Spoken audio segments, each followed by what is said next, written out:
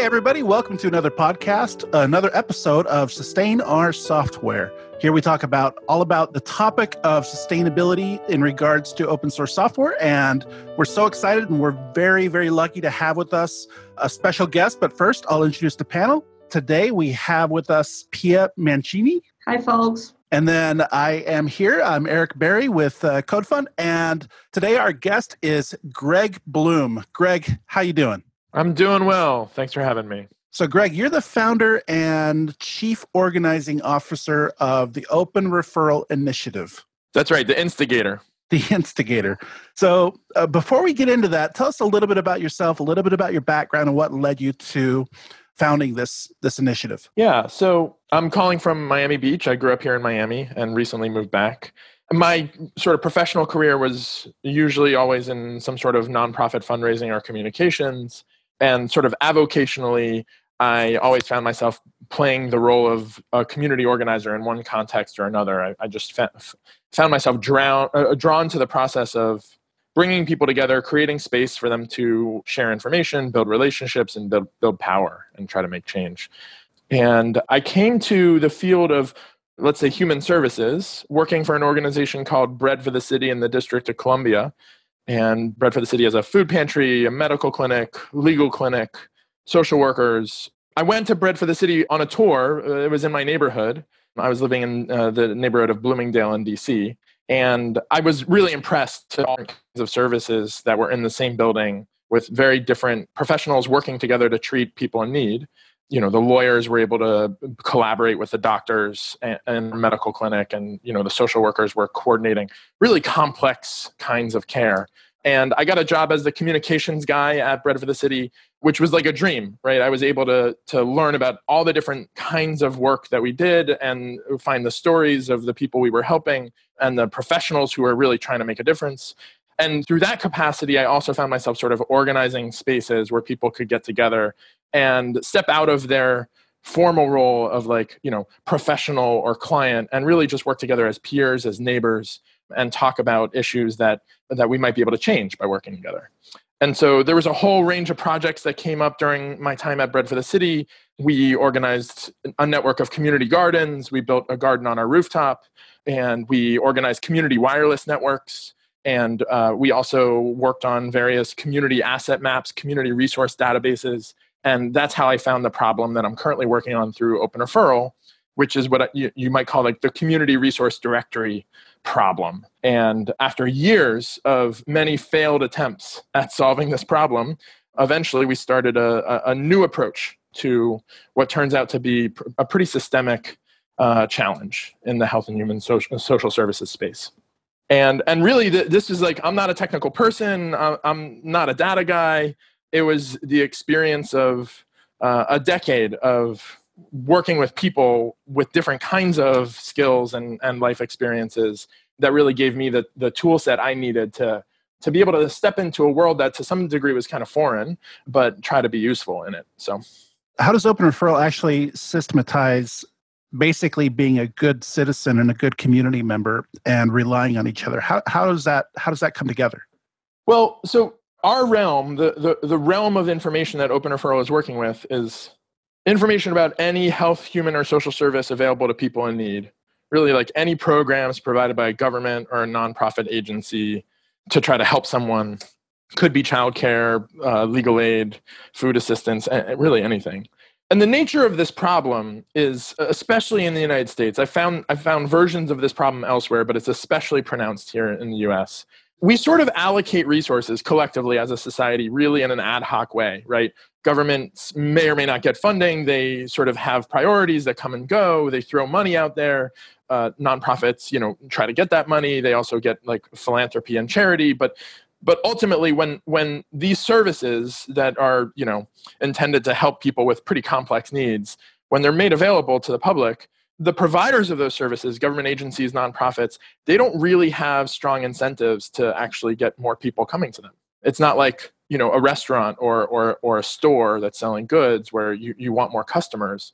Oftentimes the demand far outstrips the supply for resources. And more importantly, the organizations, they're not getting paid by the people they serve. They're oftentimes not getting paid by their funder per person that they serve or not enough to cover their costs. So, the information they put on their website might be like, here's how you donate to us and here's why you would donate to us, but not necessarily like, here's how you access our services. It's just not a priority for them to put that information out there. Oh, sorry, this is super interesting. So it seems like super early on, you started working on this kind of problem of managing distributed common resources, right? Common exactly. resources that come from different places, and there's no kind of centralized way of managing them, because also like each social service is a world in its own, right? Exactly. So, yeah, and it's sort of provided ad hoc. In many of these sectors, it's like there aren't even governing entities, that set standards. It's just sort of like money gets thrown out there, organizations form to go get it, and then it's like nobody really knows who's doing what. They're like the IRS doesn't collect. They collect 990 forms from nonprofits, but the 990s might say like who's on your board and how much money you got, but it doesn't say like what you did, what you actually do, how people access those services. And I found this at Bread for the City, right? I was working at this large organization with many departments and all these different services, and people would like send me emails saying, hey, we have this directory of all the services in DC, please come fill out this information. And I did it a few times and it would take me a couple hours, right? It's like a lot of different pieces of information I'd have to track down about like, is the food pantry only open on like Mondays and Thursdays for new clients, right? Like for intake. Like that's a very specific piece of information that somebody might need to know. And even within the organization, it's hard to keep track. And eventually, after I filled it out a couple of times on different websites, like taking hours of my time, somebody was like, you don't need to do that. Right? People know to come to us, which is sort of true, right? On a micro level, like people just knew to come to Bread for the City when you were in need.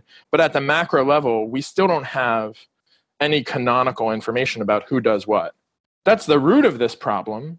And then what ends up happening on top of that root, right? What branches out of that is that many organizations then end up maintaining this information about who does what in these redundant, competitive silos, right? So in any given community, you'll find half a dozen community resource directories maintained by organizations. Like Bread for the City had one internally. Others might have like long Word documents, and usually you'll also have a couple of organizations who like make it their business to collect all this information and operate hotlines or websites where people can go find it. But they're all sort of collecting the same information in redundant duplication of each other, right? Redundant duplication. And it's really more than any one organization can sustain itself, this labor.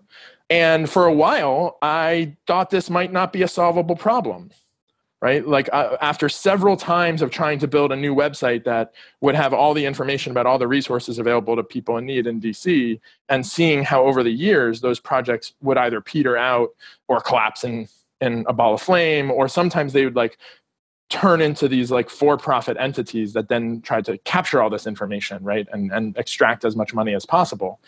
So over the years, I've seen enough attempts to solve this problem that it started to seem like it was not going to be tractable. I learned about the history of there were quite a few attempts actually in DC over the years. Like every 5 years, it seemed like someone had tried to build like the centralized repository of all of this information, right? And it had never worked.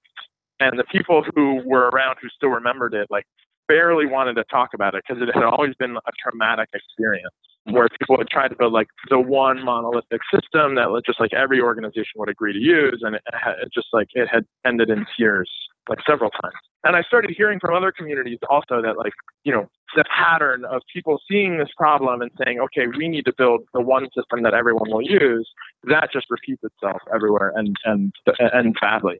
But eventually I started talking with folks in the open data movement, such as it was, people working in open government, doing really interesting things. Like Justin Grimes was one of the first people that really helped me think through open data and what an API is. It took me years to really like wrap my head around it, and I still am not entirely sure if I understand. But eventually, we started developing a vision of like, okay, in a perfect world, given that we know, that it seems like there's something that just doesn't work about like the centralized system, but we could hypothetically imagine a sort of distributed ecosystem in which, this information that all these different organizations need to use in different ways, the same information could be shared among many different systems. And Open Referral was eventually born with that vision in mind when all of a sudden the stars started to align and, Code for America built an open source app with an API for community resource information, and schema.org published a standard for publishing information about services on the web. There were just a bunch of different things that happened over the course of 2012 and 2013 that I was watching that seemed to be components of that ideal, best case, distributed ecosystem solution, open standards and open source APIs and that sort of thing for this information. So in late 2013, I brought several of these different organizations together onto a conference call and said, hey, in principle, the call centers and the websites and, all these different systems, in principle, shouldn't they be able to share the same information? Shouldn't they be able to be interoperable? On this conversation, you heard organizations that have previously sort of been competing with each other and not really talking to each other, when they started recognizing that, yes, in principle, these should all work together, right? We all share the same goals of promoting information that can help people find resources. And, there was a lot of skepticism on the call, but when people were hearing others saying, yes, in principle, we would cooperate, hypothetically, the tone changed, right? When people heard that others were open to cooperation, they became open to cooperation, which I think is one of the most important insights when you're trying to figure out how do we design effective governance systems, right? Is that cooperation breeds its own logic. And that's how we started Open Referral, was let's pursue this. Let's develop the translation layers that can ensure that any information that might connect someone to information about any information system that might connect someone to programs that can help them or information about programs, it should all be able to speak the same language and they should be able to share the same data. And Open Referral is an open network that's essentially pursuing that vision. We're about 5 years in, and as of late last year, the primary product that we put together, which was a data exchange specification for information about human services, it was approved by the Alliance of Information and Referral Systems, which is it's known as AIRS. It's the industry association for this whole field of health, human, and social service referral. And late last year, they said, these are now emerging industry standards. These are the default methods for exchanging information about health and human services. So that was, the first of pretty much two primary goals that we set out to achieve. It took us 5 years, but we got there. So I'm going to give it another 5 more and see if we can actually really fix this problem, which I genuinely believe would change the way we not only find and use services as a society, but even the way we allocate resources to meet people's needs. This is great. It's like the need for a common taxonomy. It can't be more important, right? And when we were doing Sustain, remember, one of the first things we were thinking of was hang on a second, what exactly are we talking about when we say this or when we say something else? Or so the effort of building this common language, a common taxonomy for describe what we're talking about seems fundamental. And so I'm really curious, how was your jump from, a more kind of working on a more data specific project and structure of data to, if you want, a broader taxonomy that it seems to me is what I've been seeing from your work in terms of how to define sustainability and management of the commons. Mm-hmm. And it's that is the first, right? The first step is the same, right? Is defining these common categories, this common taxonomy. Yeah. So the work that I've been doing in Open Referral, one of the reasons that I suddenly was okay, you know what, this is a solvable problem. And, I looked around for other people who might solve it before I jumped in, right? I did not think that I was the right person to be trying to solve this problem. But eventually I talked to enough people and realized there isn't anybody else. And also everybody's just sort of trying to figure it out. And so if I come in with a spirit of sort of inquiry and discovery, that I think that's okay, right? I don't need to be an expert in these fields. I just need to know how to ask the right questions. But the reason I had the chutzpah to even try that was I found the work of Elinor Ostrom, who won a Nobel Prize for studying the commons and for her work called Governing the Commons, and learning about this whole field of research of essentially the many different ways in which communities figure out how to share resources. It's a whole field of study unto itself. And to your point, it was like all of a sudden I had vocabulary for how people work together to solve collective action problems, right? I had a whole library of patterns that these researchers have painstakingly documented across time and geography and culture, different ways in which communities figure out how to solve collective action problems. And so with that vocabulary, it was like all of a sudden what had previously seemed intractable, and collective action problems seem very intractable, especially to Americans, right? It's unique to our culture that we're just like, what are you going to do? There's nothing that can be done. If everybody cooperated, it would all work out, but we don't live in a perfect world, so there's nothing to be done. So everybody should just be self-interested and greedy. It's like the proverbial free rider, right? Exactly. Right. And so, and it turns out, like, actually, there's all kinds of ways in which people sustainably solve collective action problems and actually develop institutions that facilitate cooperation, right? That ensure cooperation in ways that still work for everybody, right? And once I had that language, I was able to come into this field and at least anticipate the nature of the dilemmas and imagine ways in which we could resolve those dilemmas or cope with them. And to your point about taxonomy, I think this is an important distinction. It's like some problems can be solved and some problems can only be coped with, right? But that's okay, right? Like you can still cope with a problem better or worse. You can cope with a problem very badly, or you can actually find ways that reduce the sort of wickedness of a problem, that mitigate the wickedness.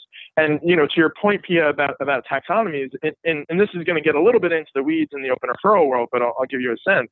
There is a huge problem in the fields of health, human, and social services of categorization, right? And that people use different words to describe the same services. You can have a different vocabulary from a funder to a manager of a service to a client actually looking for a service. Like they'll all use different words to describe the same service, right? And that's a huge problem. And there are existing taxonomies. They're huge, right? There's a taxonomy of health, human, and social services in the US that is 14,000 terms long. That's 14,000 categories of health, human, and social services. And that reflects decades of knowledge painstakingly gathered from the field that gets really precise about what is this kind of service and who is it for? But obviously that's not a very usable category system for someone who just needs a food pantry, right? It's very user unfriendly to have such a controlled vocabulary. And there's not necessarily a solution to this problem, right? There's just ways that we're not going to necessarily get everybody to agree on the same vocabulary, but we can design systems that cope with that complexity, that enable us to have different vocabularies that coexist and can be translated into and out of each other more effectively than they currently are. And so open referral doesn't necessarily come into this being we have the solution, we're going to do it this way, and then the problem will be solved. We sort of assume that there are solutions out there that we can find by working together, by testing assumptions, by scaling up what we find to work in some places when that is possible, but also by, remaining humble and understanding that some of these problems are just not necessarily technically solvable. And they're things that we should just work together to deal with over time. Except I had my professor of public policy at university always used to say that the person that defines a problem is the person that decides the solution.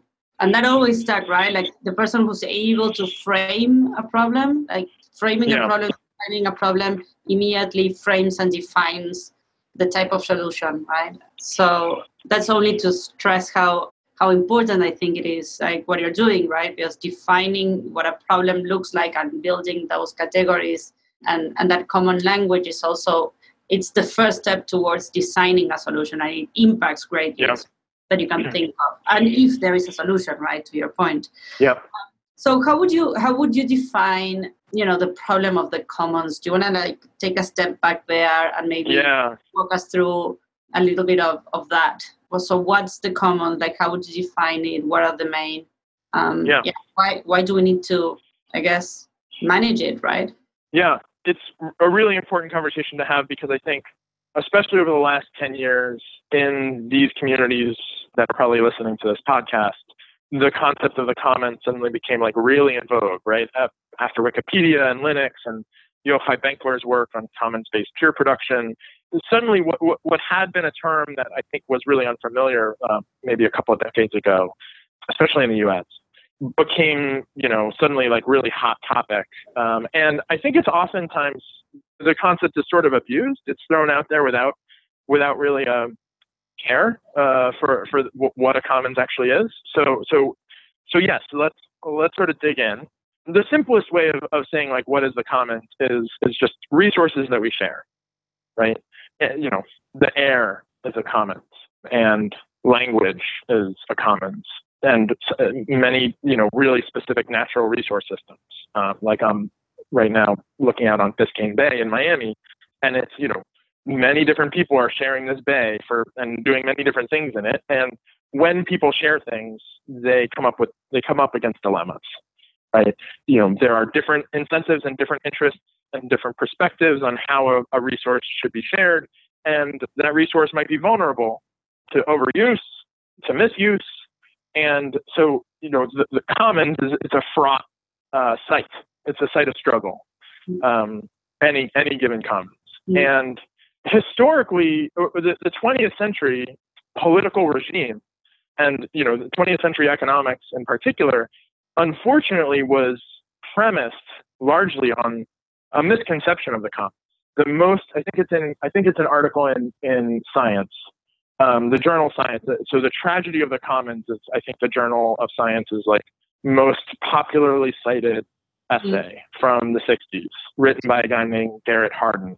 And this is definitely something I learned about in like my freshman year public policy 101 class, right? It was like one of the first classes we learned about the tragedy of the commons, which is essentially this notion that if you have, let's say, a pasture growing grass and anybody can go onto the pasture, this guy Garrett Hardin wrote this essay being like, well, what will inevitably happen is everybody's going to bring as many cows as they can to the pasture to feed their cows. So their cows get fat and they get milk, right? And each person benefits, like every farmer who brings an additional cow, like gets a real clear benefit from having another cow that can eat the grass on the pasture. But they don't pay the cost. They don't pay the cost of all the cows eating the pasture, and the pasture eventually will collapse. And Hardin's whole essay is like, this is inevitable. And like, there's nothing can be done to avoid it.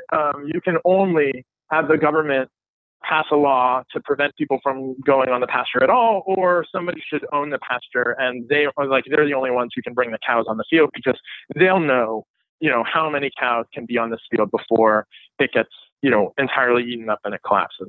And so this was sort of like a somewhat glib essay. And actually, if you read the essay, it's a horrifying essay, because he's actually advocating for essentially like forced abortion and sterilization. He's really worried about overpopulation. And the real objective of the tragedy of the commons essay is to like, his political agenda is like, poor people should be sterilized. Oh my God. Right? Yeah, because he's saying like they're going to his angle is like, people will continue to breed and will destroy the earth, and so as a result we should force sterilization of people. That's the message of the tragedy of the commons.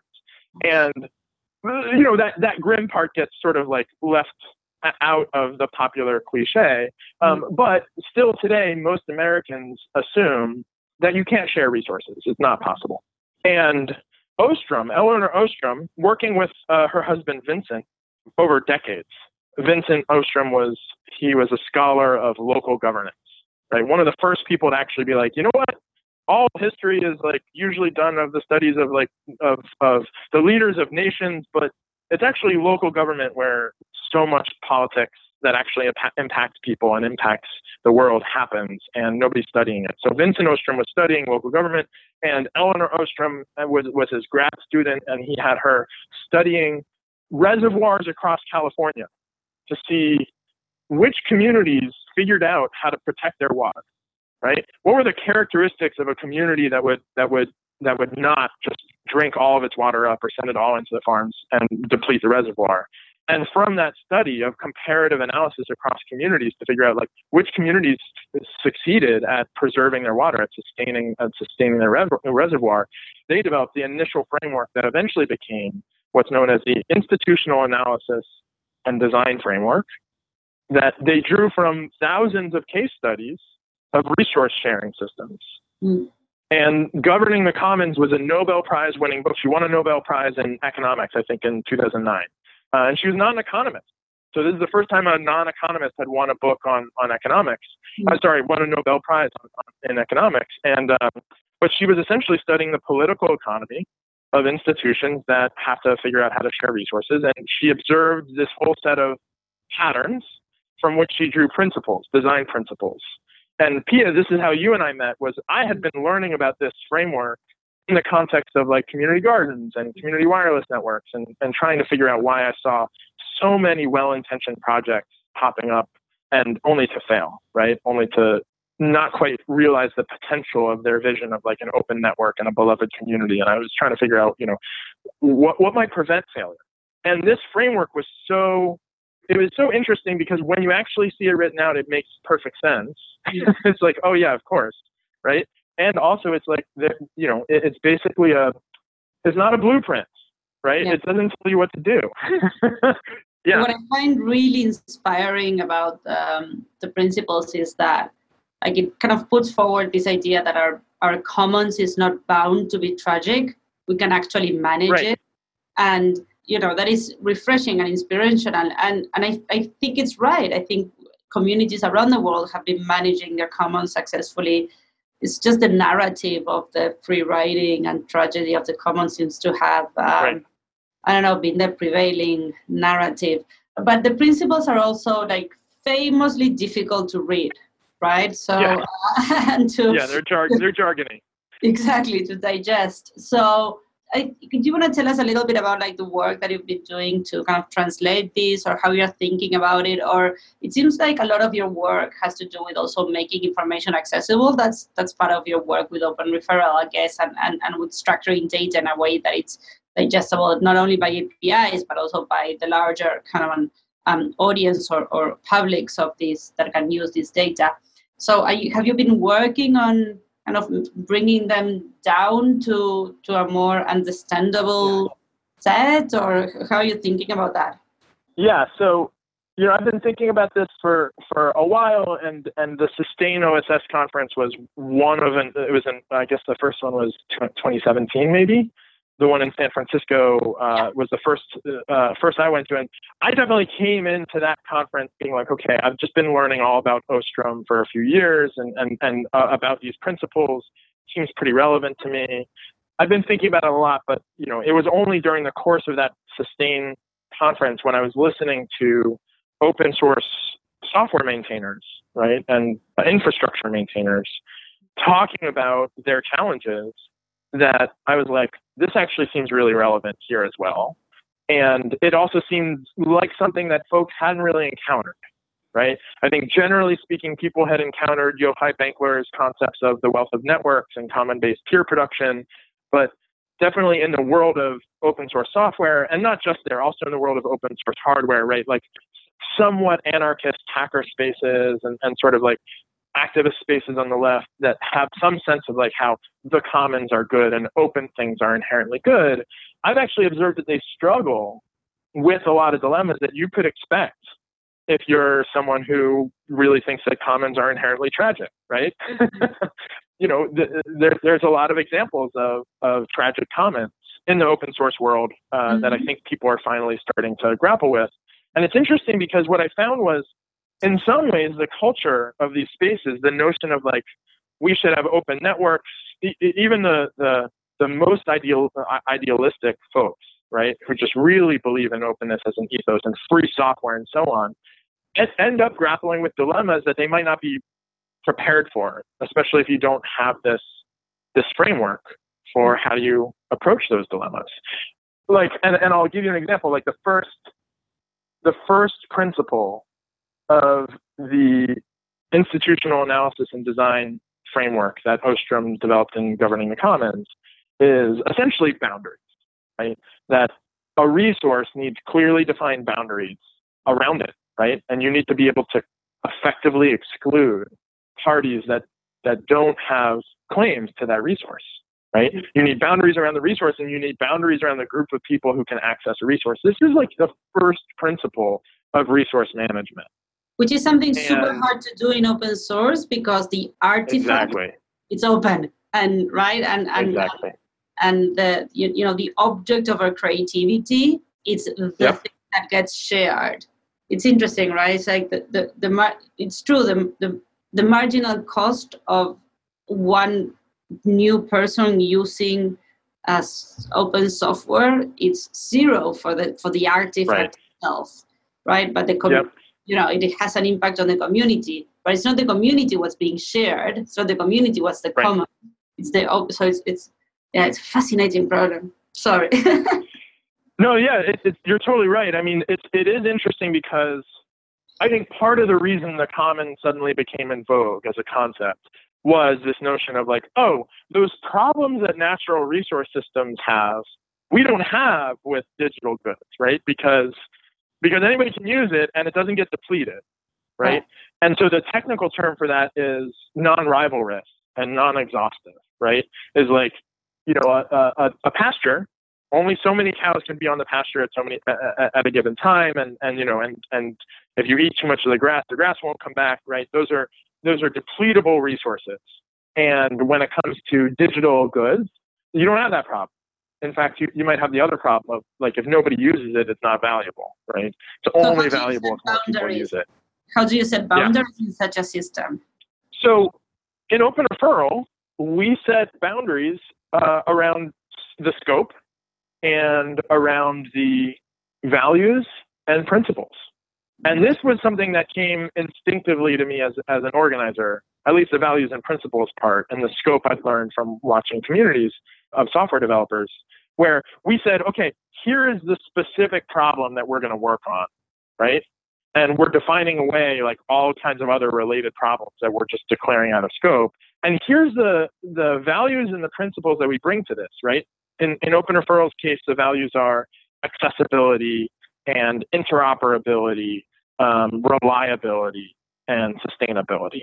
And I got those values from talking with dozens of people over the years who do this work, talking with them about like, what do you want in the world, right? What do you want to see happen? What would be good?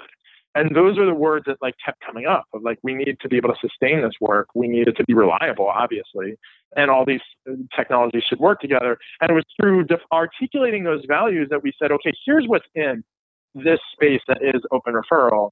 And if anything comes up from our work that might actually not meet one of these criteria, we now have a frame of reference to be able to say, actually, that's not within our boundaries, right? That's not something that we're going to work on. It's not something we're going to even potentially allow. So Open Referral is like an open network. Anybody can join. But if somebody comes in and starts using our tools in ways that might actually make it harder to interoperate, right? Or in ways that are potentially going to develop information systems that are not reliable. I as like the benevolent dictator of the frame, to your point earlier, right? Like I have at least the power to be able to say, this is how we are framing this problem. I'm able to invoke those values and our principles to guide the discussion about what should be done, right? And I think these are complex issues. There are probably other potential answers about like, well, how would you set boundaries about this particular resource or that particular resource? But realizing that we can actually apply these principles in how we think about stuff and how we talk about stuff in ways that mimic how you might apply these principles in terms of like setting up a fence, right, around a pasture, right? or developing like a monitoring system to see like how many cows are on the pasture, right? Like these are different resources than physical resources, natural resources, but the ideas are actually pretty applicable, right? The basic premise of like, well, here's how you would design a safe and sustainable community. You have to be able to apply these principles in ways that are unique to the particular resource, but it does give you a guide, right? It does give you a pattern language, essentially, that you can use. I was thinking while you were talking about, have you seen examples or what do you think about if we are unable to put a boundary on the actual artifact, on the product of our work, of our creativity, can we put a boundary on our involvement in it? Or to say it in another way, like if we cannot close the source code, can we close access to maintainers' time, right? If you cannot, right? If we want to, if you have an open source and you share that with the world and you give that to the world, can you put those boundaries in your community, right? In your own time, the access that others have to you as the source of that creativity. Yeah, I mean, I think I've definitely seen plenty of examples where well-intentioned communities go awry because I think they haven't done that conceptual framing, right? That conceptual fencing of like, what is this really for? And like, I've been in a lot of these like civic hacking meetup groups, right? Where you have people who are like trying to like code for their city, right? And I've seen projects come out of those groups, for example, that are like quite obviously what I would call like gentrification intensifier projects, right? Where like, this is supposedly like for a place, but who's really going to use this tool, right? For example, in DC, people built a tool to analyze data about like where different students at any given school are coming from, right? So any given school, it's like I can now see which neighborhoods the students at the school are coming from. It was a cool data visualization. It looked awesome. And then they built a tool to be like, okay, now I like the tool visualized zoning proposal changes and allowed you as a user to like submit your feedback about where you want your school to be zoned, right? And these tools used together were incredibly powerful for anybody who knew how to use them to be able to essentially give feedback about how you want your neighborhood and the surrounding neighborhoods and the schools to be zoned. And the folks who built them were really excited that like thousands of people used them, like if like tens of thousands, like, and it's like, oh wow, this is having a real impact. People are using it. If people are using it, that must be good. But nobody had done that conceptual framework to think through like, who's really going to be using it? Is it anybody? Is this just open for anybody to use? Or is it like, and if so, like who's practically using it?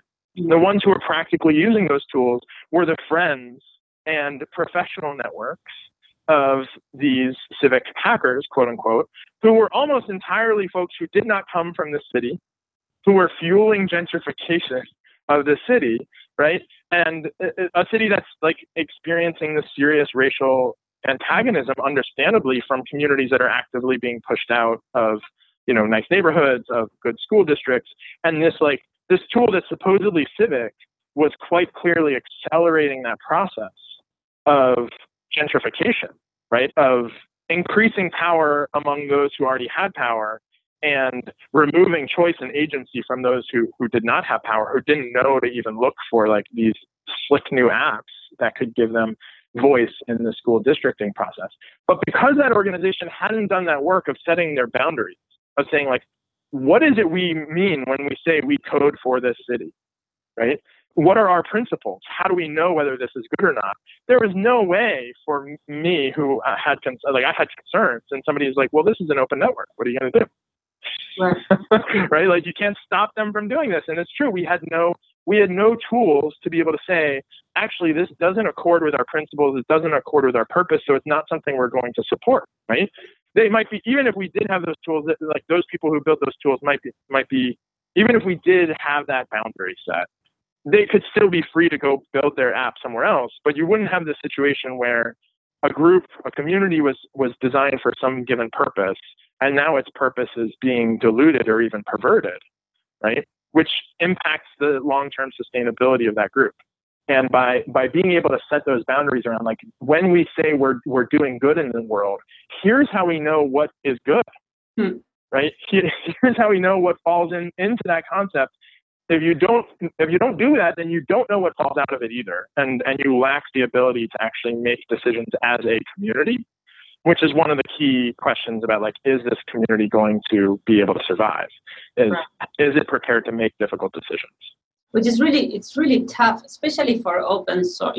In most open source community, I would say that they might just be folks together that come together for building a software or technology, and those conversations are really hard to carry, right? And especially when you don't meet each other face to face, and so yeah, it's I wonder if there's like a space there for Sustain or for someone else to kind of help projects go through how to talk about these issues, right? So anyway, food for thought. But Greg, do you want to walk us through kind of the other principles and maybe how you're thinking about them in the context of open source governance and sustainability? Yeah. Well, and to the point you just made, after two of these Sustain conferences that we went to, at the second one, I came ready to be like, actually, this is a framework that we should wrap our head around, right? The first one, I was like, I mentioned Ostrom, I mentioned the design framework. We had a couple of great sessions that sort of explored it. And then in the second one, we came in and said, actually, let's develop versions of these principles that will resonate with these communities. And I didn't necessarily have the answer. And I think we made some good progress. We have not yet finished. So this is a valuable conversation to be having in this particular context, because it did seem to resonate with folks when we put them on the wall and sort of and aligned like the stories that we'd heard from people who were struggling to sustain their open source communities. You could see that some adaptation is needed, right? Some new language, some new vocabulary is needed, but the basic framework seems to apply. So yeah, we can walk through these, and we have some documentation that could be shared afterwards. I'll sort of walk through the simple version that's in my head without reading out the jargony version that's from Ostrom's work. That'd be great. Yeah, so because it took me probably a solid year rereading these things over and over again before it eventually clicked. And I was like, oh, okay, it's not just jargony words now. It's like, this is a whole logical framework. So principle number one is boundaries. If you want to share a resource and protect it, you need boundaries. Boundaries around the resource and boundaries around who has the right to use the resource, right? Principle number two is rules. And that seems obvious, right? But rules that are specifically appropriate for the particular resource and the particular people who are using the resource, right? So there aren't a specific set of rules. Like the principle is just like, you should have rules. And that is sort of quickly followed by the third principle is that, well, the jargony version is resource appropriators have the ability to participate in the process of making rules. The members of this community have some way of shaping those rules. Right. The next principle from there, everything sort of like flows downwards from this. The next principle is monitoring. So in the context of open source, like rules, I just want to make the point and just validate this with you, are not just licenses, right? It doesn't have to do only with the consumption of the product that we generate, but also the production side. Yeah, right? I mean, licenses are a good one. That's a great example of like a specific rule that's set. And other rules could be like, here's how this kind of information is shared. Here's how this kind of decision is made. Here are the criteria for evaluating these decisions. A certain amount of time frame between, like, let's say an open source project is going through a process of versioning. Presumably there should be set expectations, if not explicit policies, for how much time is allowed for people to comment, for what happens if people disagree, for guidelines for what happens if a new version has a breaking change. Those are all essentially policies, and maybe in some communities they're sort of like ad hoc, right? They might just be decided on the spot. And as a community scales, as a resource grows more complex, the ability to go from essentially norms, right?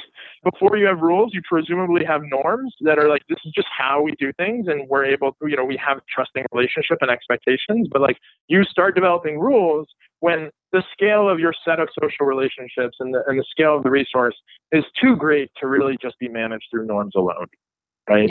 Yeah. And this framework says it's not just that you should have rules, but those rules should be a living set of agreements that can change over time. And the people who are using this resource, whose livelihoods depend on it in some way, they should be able to participate in the setting of those rules. That doesn't necessarily mean every rule should be done by consensus. It doesn't prescribe like, here's the right way to make rules. It's simply saying, as a principle, you should figure this out. Yeah. And yes, from there, it's like, once you have rules and a process of setting rules, you should have some ability to monitor people's behavior. Are they abiding by the rules? Is this working? You should be able to share that information back with the members of this institution, of this arrangement, right? They should be able to get the fruits of that monitoring so that they know what's going on. You should have sanctions, right? If rules are broken, you should have some means of recourse.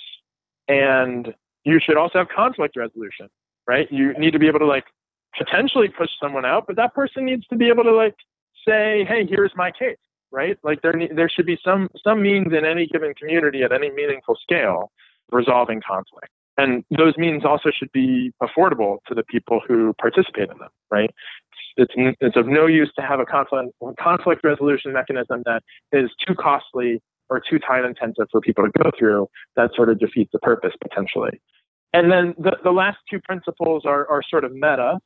In Ostrom's context, when she's writing about natural resource systems, she observes that like one of the important things about a community's ability to share its resource, right? Let's say it's a river or a coastal area or a forest, is like the government needs to grant them permission to do that management itself, right? The government needs to recognize their autonomy to be able to do this work of governing themselves. And that principle, we were sort of open in terms of like, how does this apply to open source communities, right? Like, it's not necessarily clear to me that this is really like that this principle in an open source community is a question of like, does the government allow us to develop open source software, right? That's a little bit, it's a digital resource. People, we have freedom of speech. We can make whatever software we want, but it may be that, within an open source community, there should be provisions for people to be able to like fork, right? Or to be able, people to be able to make their own branches and submit pull requests. The ability for people to essentially govern themselves within a community is, I think, the question that we didn't quite arrive on, like a version of this principle that applies to open source yet. And likewise, the very last principle is subsidiarity or nestedness.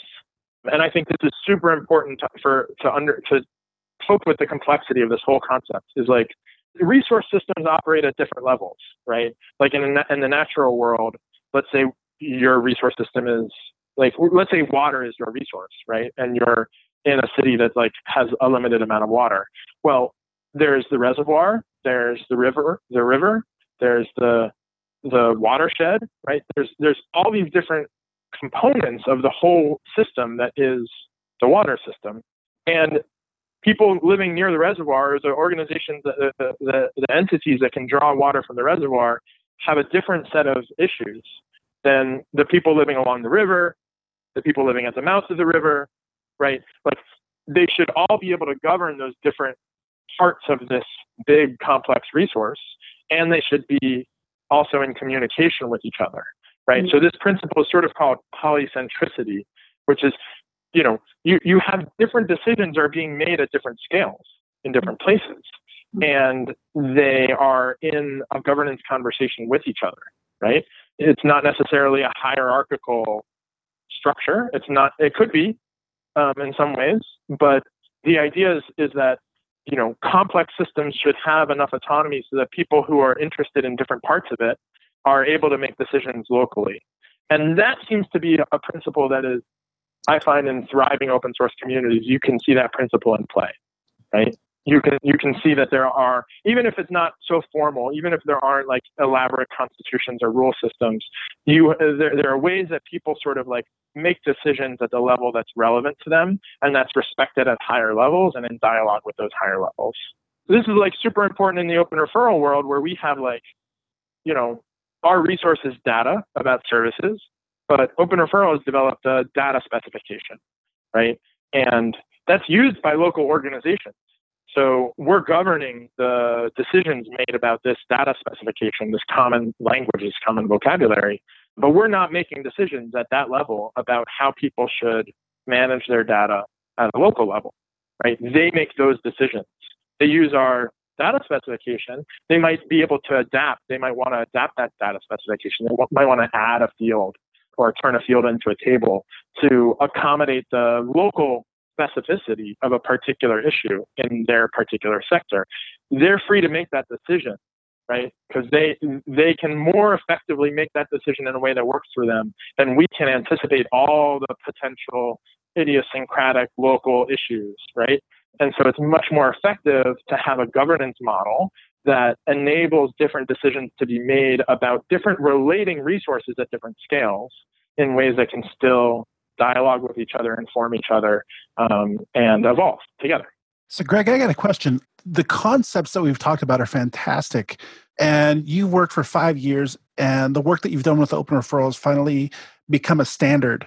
Do you see that standard? Do you see the same challenge and hurdles in front of us in the open source communities that this also has to become adopted and become a standard? And if so, what is required to get it to that point? Do you mean applying these principles to the open source community in general? Correct. Yeah. I mean, I think there's definitely some cultural mismatch, right? What I have found, especially before I found the people who came to the Sustain community, what I found in the open source software world was, everybody was super familiar with the essay of like the cathedral versus the bazaar. And people took that bazaar part really seriously. And they're like, yeah, this is just like anything goes, right? Anybody does whatever they want. It's, we live in a meritocracy. If people make good code, then others will use that code. And, if somebody doesn't like the way that the person who originally made the code is behaving, they can fork the code and just go do whatever they want, right? And this is the sort of open ethos. And I admire some aspects of that, and I admire the sort of anarchist bent to that. I'm drawn to it. And I also think it doesn't really make for healthy institutions, right? And I think the Sustain conversations emerged from perhaps an overdue recognition of the fact that ethos of just anybody should do whatever they want and the good stuff will rise to the top and it'll be this great sort of marketplace of ideas and code that's totally open.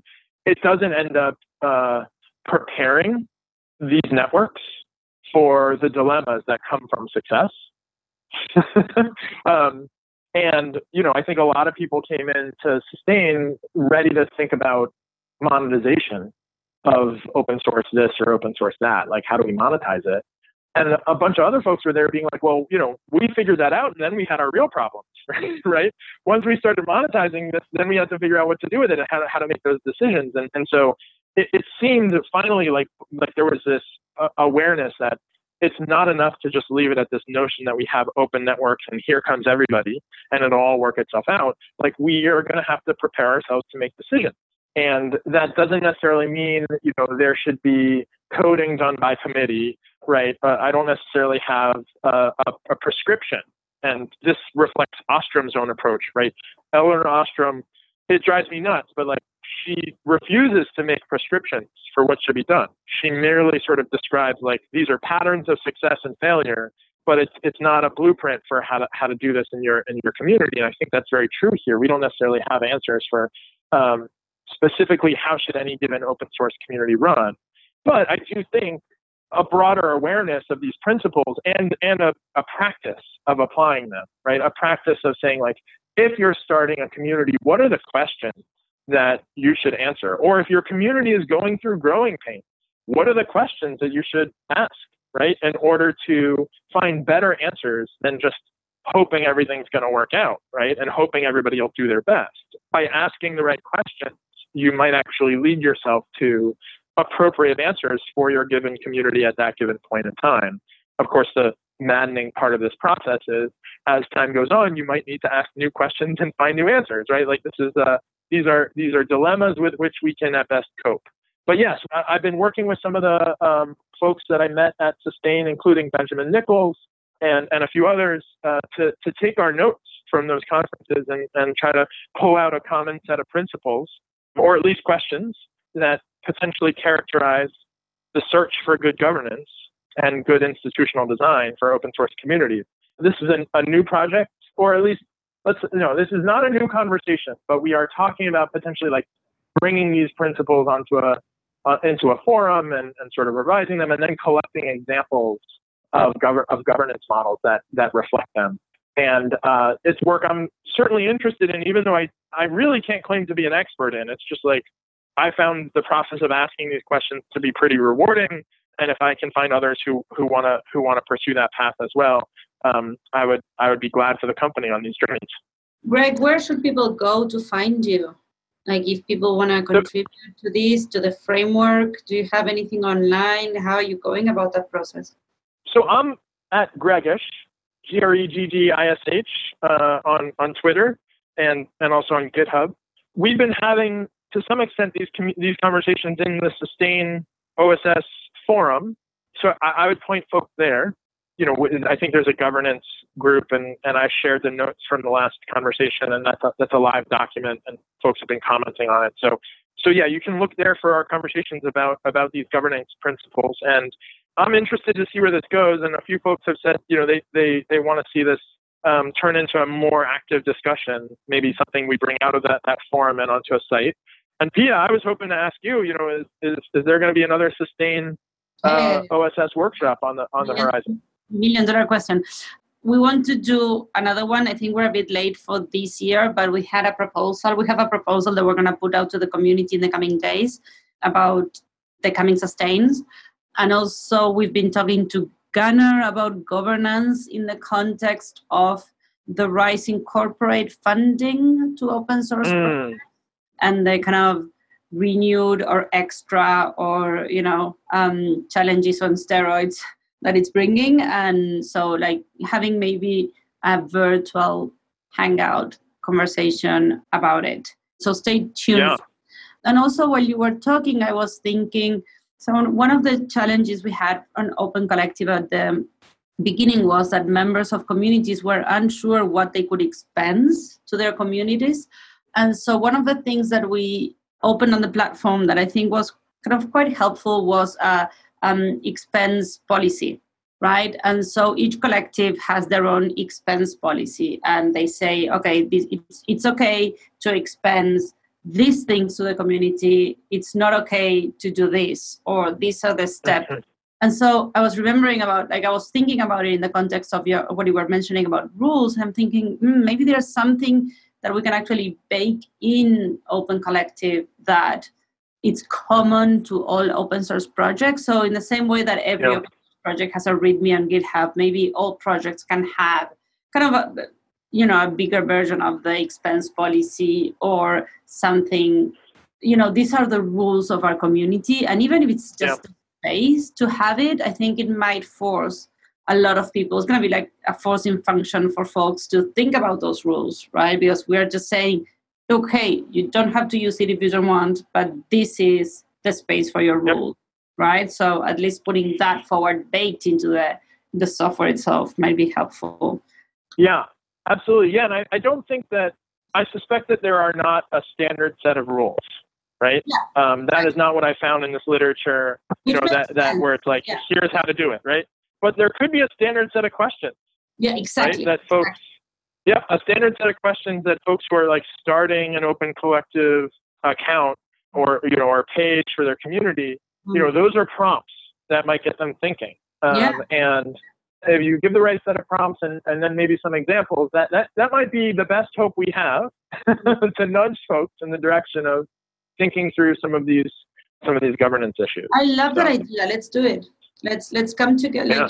Yeah. The working group on the governance track on the forum, or who's thinking about this, and you and Ben, and I'm happy to put in my 2 cents. But we can come up with those questions. I'd love to sort of take that home and do our homework and build that into Open Collective, right? Because I absolutely believe in this idea of having standards, and sometimes it's just about that prodding, right? It's like, hey, these are the questions, or this is the space where you can post. And I saw it happening with expense policy. So yeah, Anyway, yeah, let's do it. Absolutely. Well, first of all, you mentioned Gunnar, and he did a great job facilitating these events, and I just want to give him a shout out, and Aspiration, his organization, a shout out. I would not have made it this far without their help, and they were absolutely essential. Aspiration is actually our fiscal sponsor for Open Referral. They're the first ones I go to when I have a tricky problem with a lot of different stakeholders, and we have to think through, like, how do we facilitate this conversation? And I just want to shout them out to anybody who's listening who might be struggling with a governance issue of your own. And when it comes to open source software that has any kind of like social purpose, they're great folks to talk to think about how do you design a dialogue among folks who could be cooperating more effectively. And then how do you do that in a way that's joyful, that generates energy, that doesn't suck the life out of everybody involved. So just want to give a shout out to Aspiration for that. And you also mentioned homework. There are some good texts. There are some good sources of research that specifically apply Ostrom's framework to digital resources. So I would suggest if folks want to learn more on this, there is a book called Governing Knowledge Commons. It's an anthology of essays, and it's building off of one of Ostrom's later works, Knowledge as a Commons, Understanding Knowledge as a Commons. And so you can start actually digging into reflections on how information communities and even open source code communities succeed or fail at governing themselves and protecting their resources. And in fact, there's even a compilation of case studies on open source communities done by Charlie Schweik. And so I'm sure I'll share some links so folks can follow up afterwards if they want to learn more about that existing literature. Fantastic. Eric? All right. Well, this has been a fascinating conversation. I was a little nervous coming in because I haven't been too aware of the issues surrounding governance. I focus a lot more on the funding side, as you mentioned, and I hadn't realized how much more to the picture there is. So we really appreciate you coming on this podcast.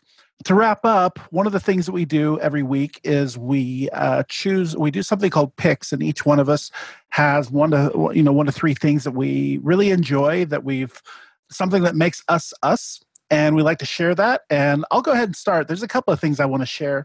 The first one I want to share is a comic book.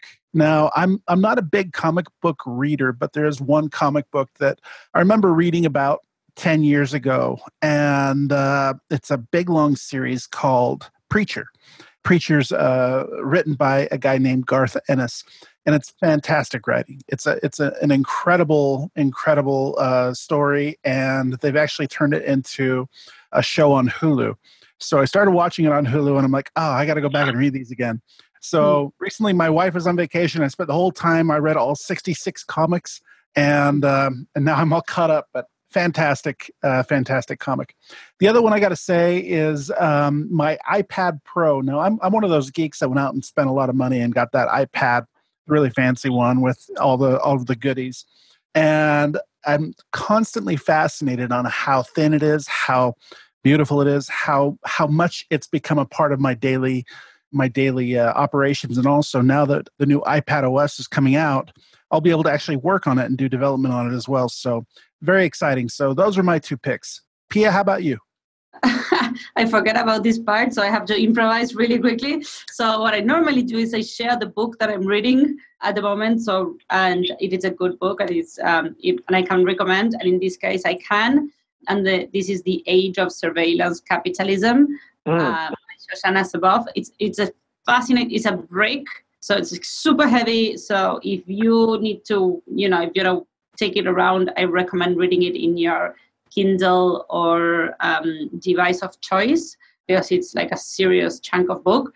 But it's fascinating. It's The Age of Surveillance Capitalism, the fight for a human future at the new frontier of power. So recommend that. And the other thing that I read recently, and I'll have to find the name, is The Value of Everything. The author is Mariana Mazzucato, The Value of Everything, Making and Taking in the Global Economy.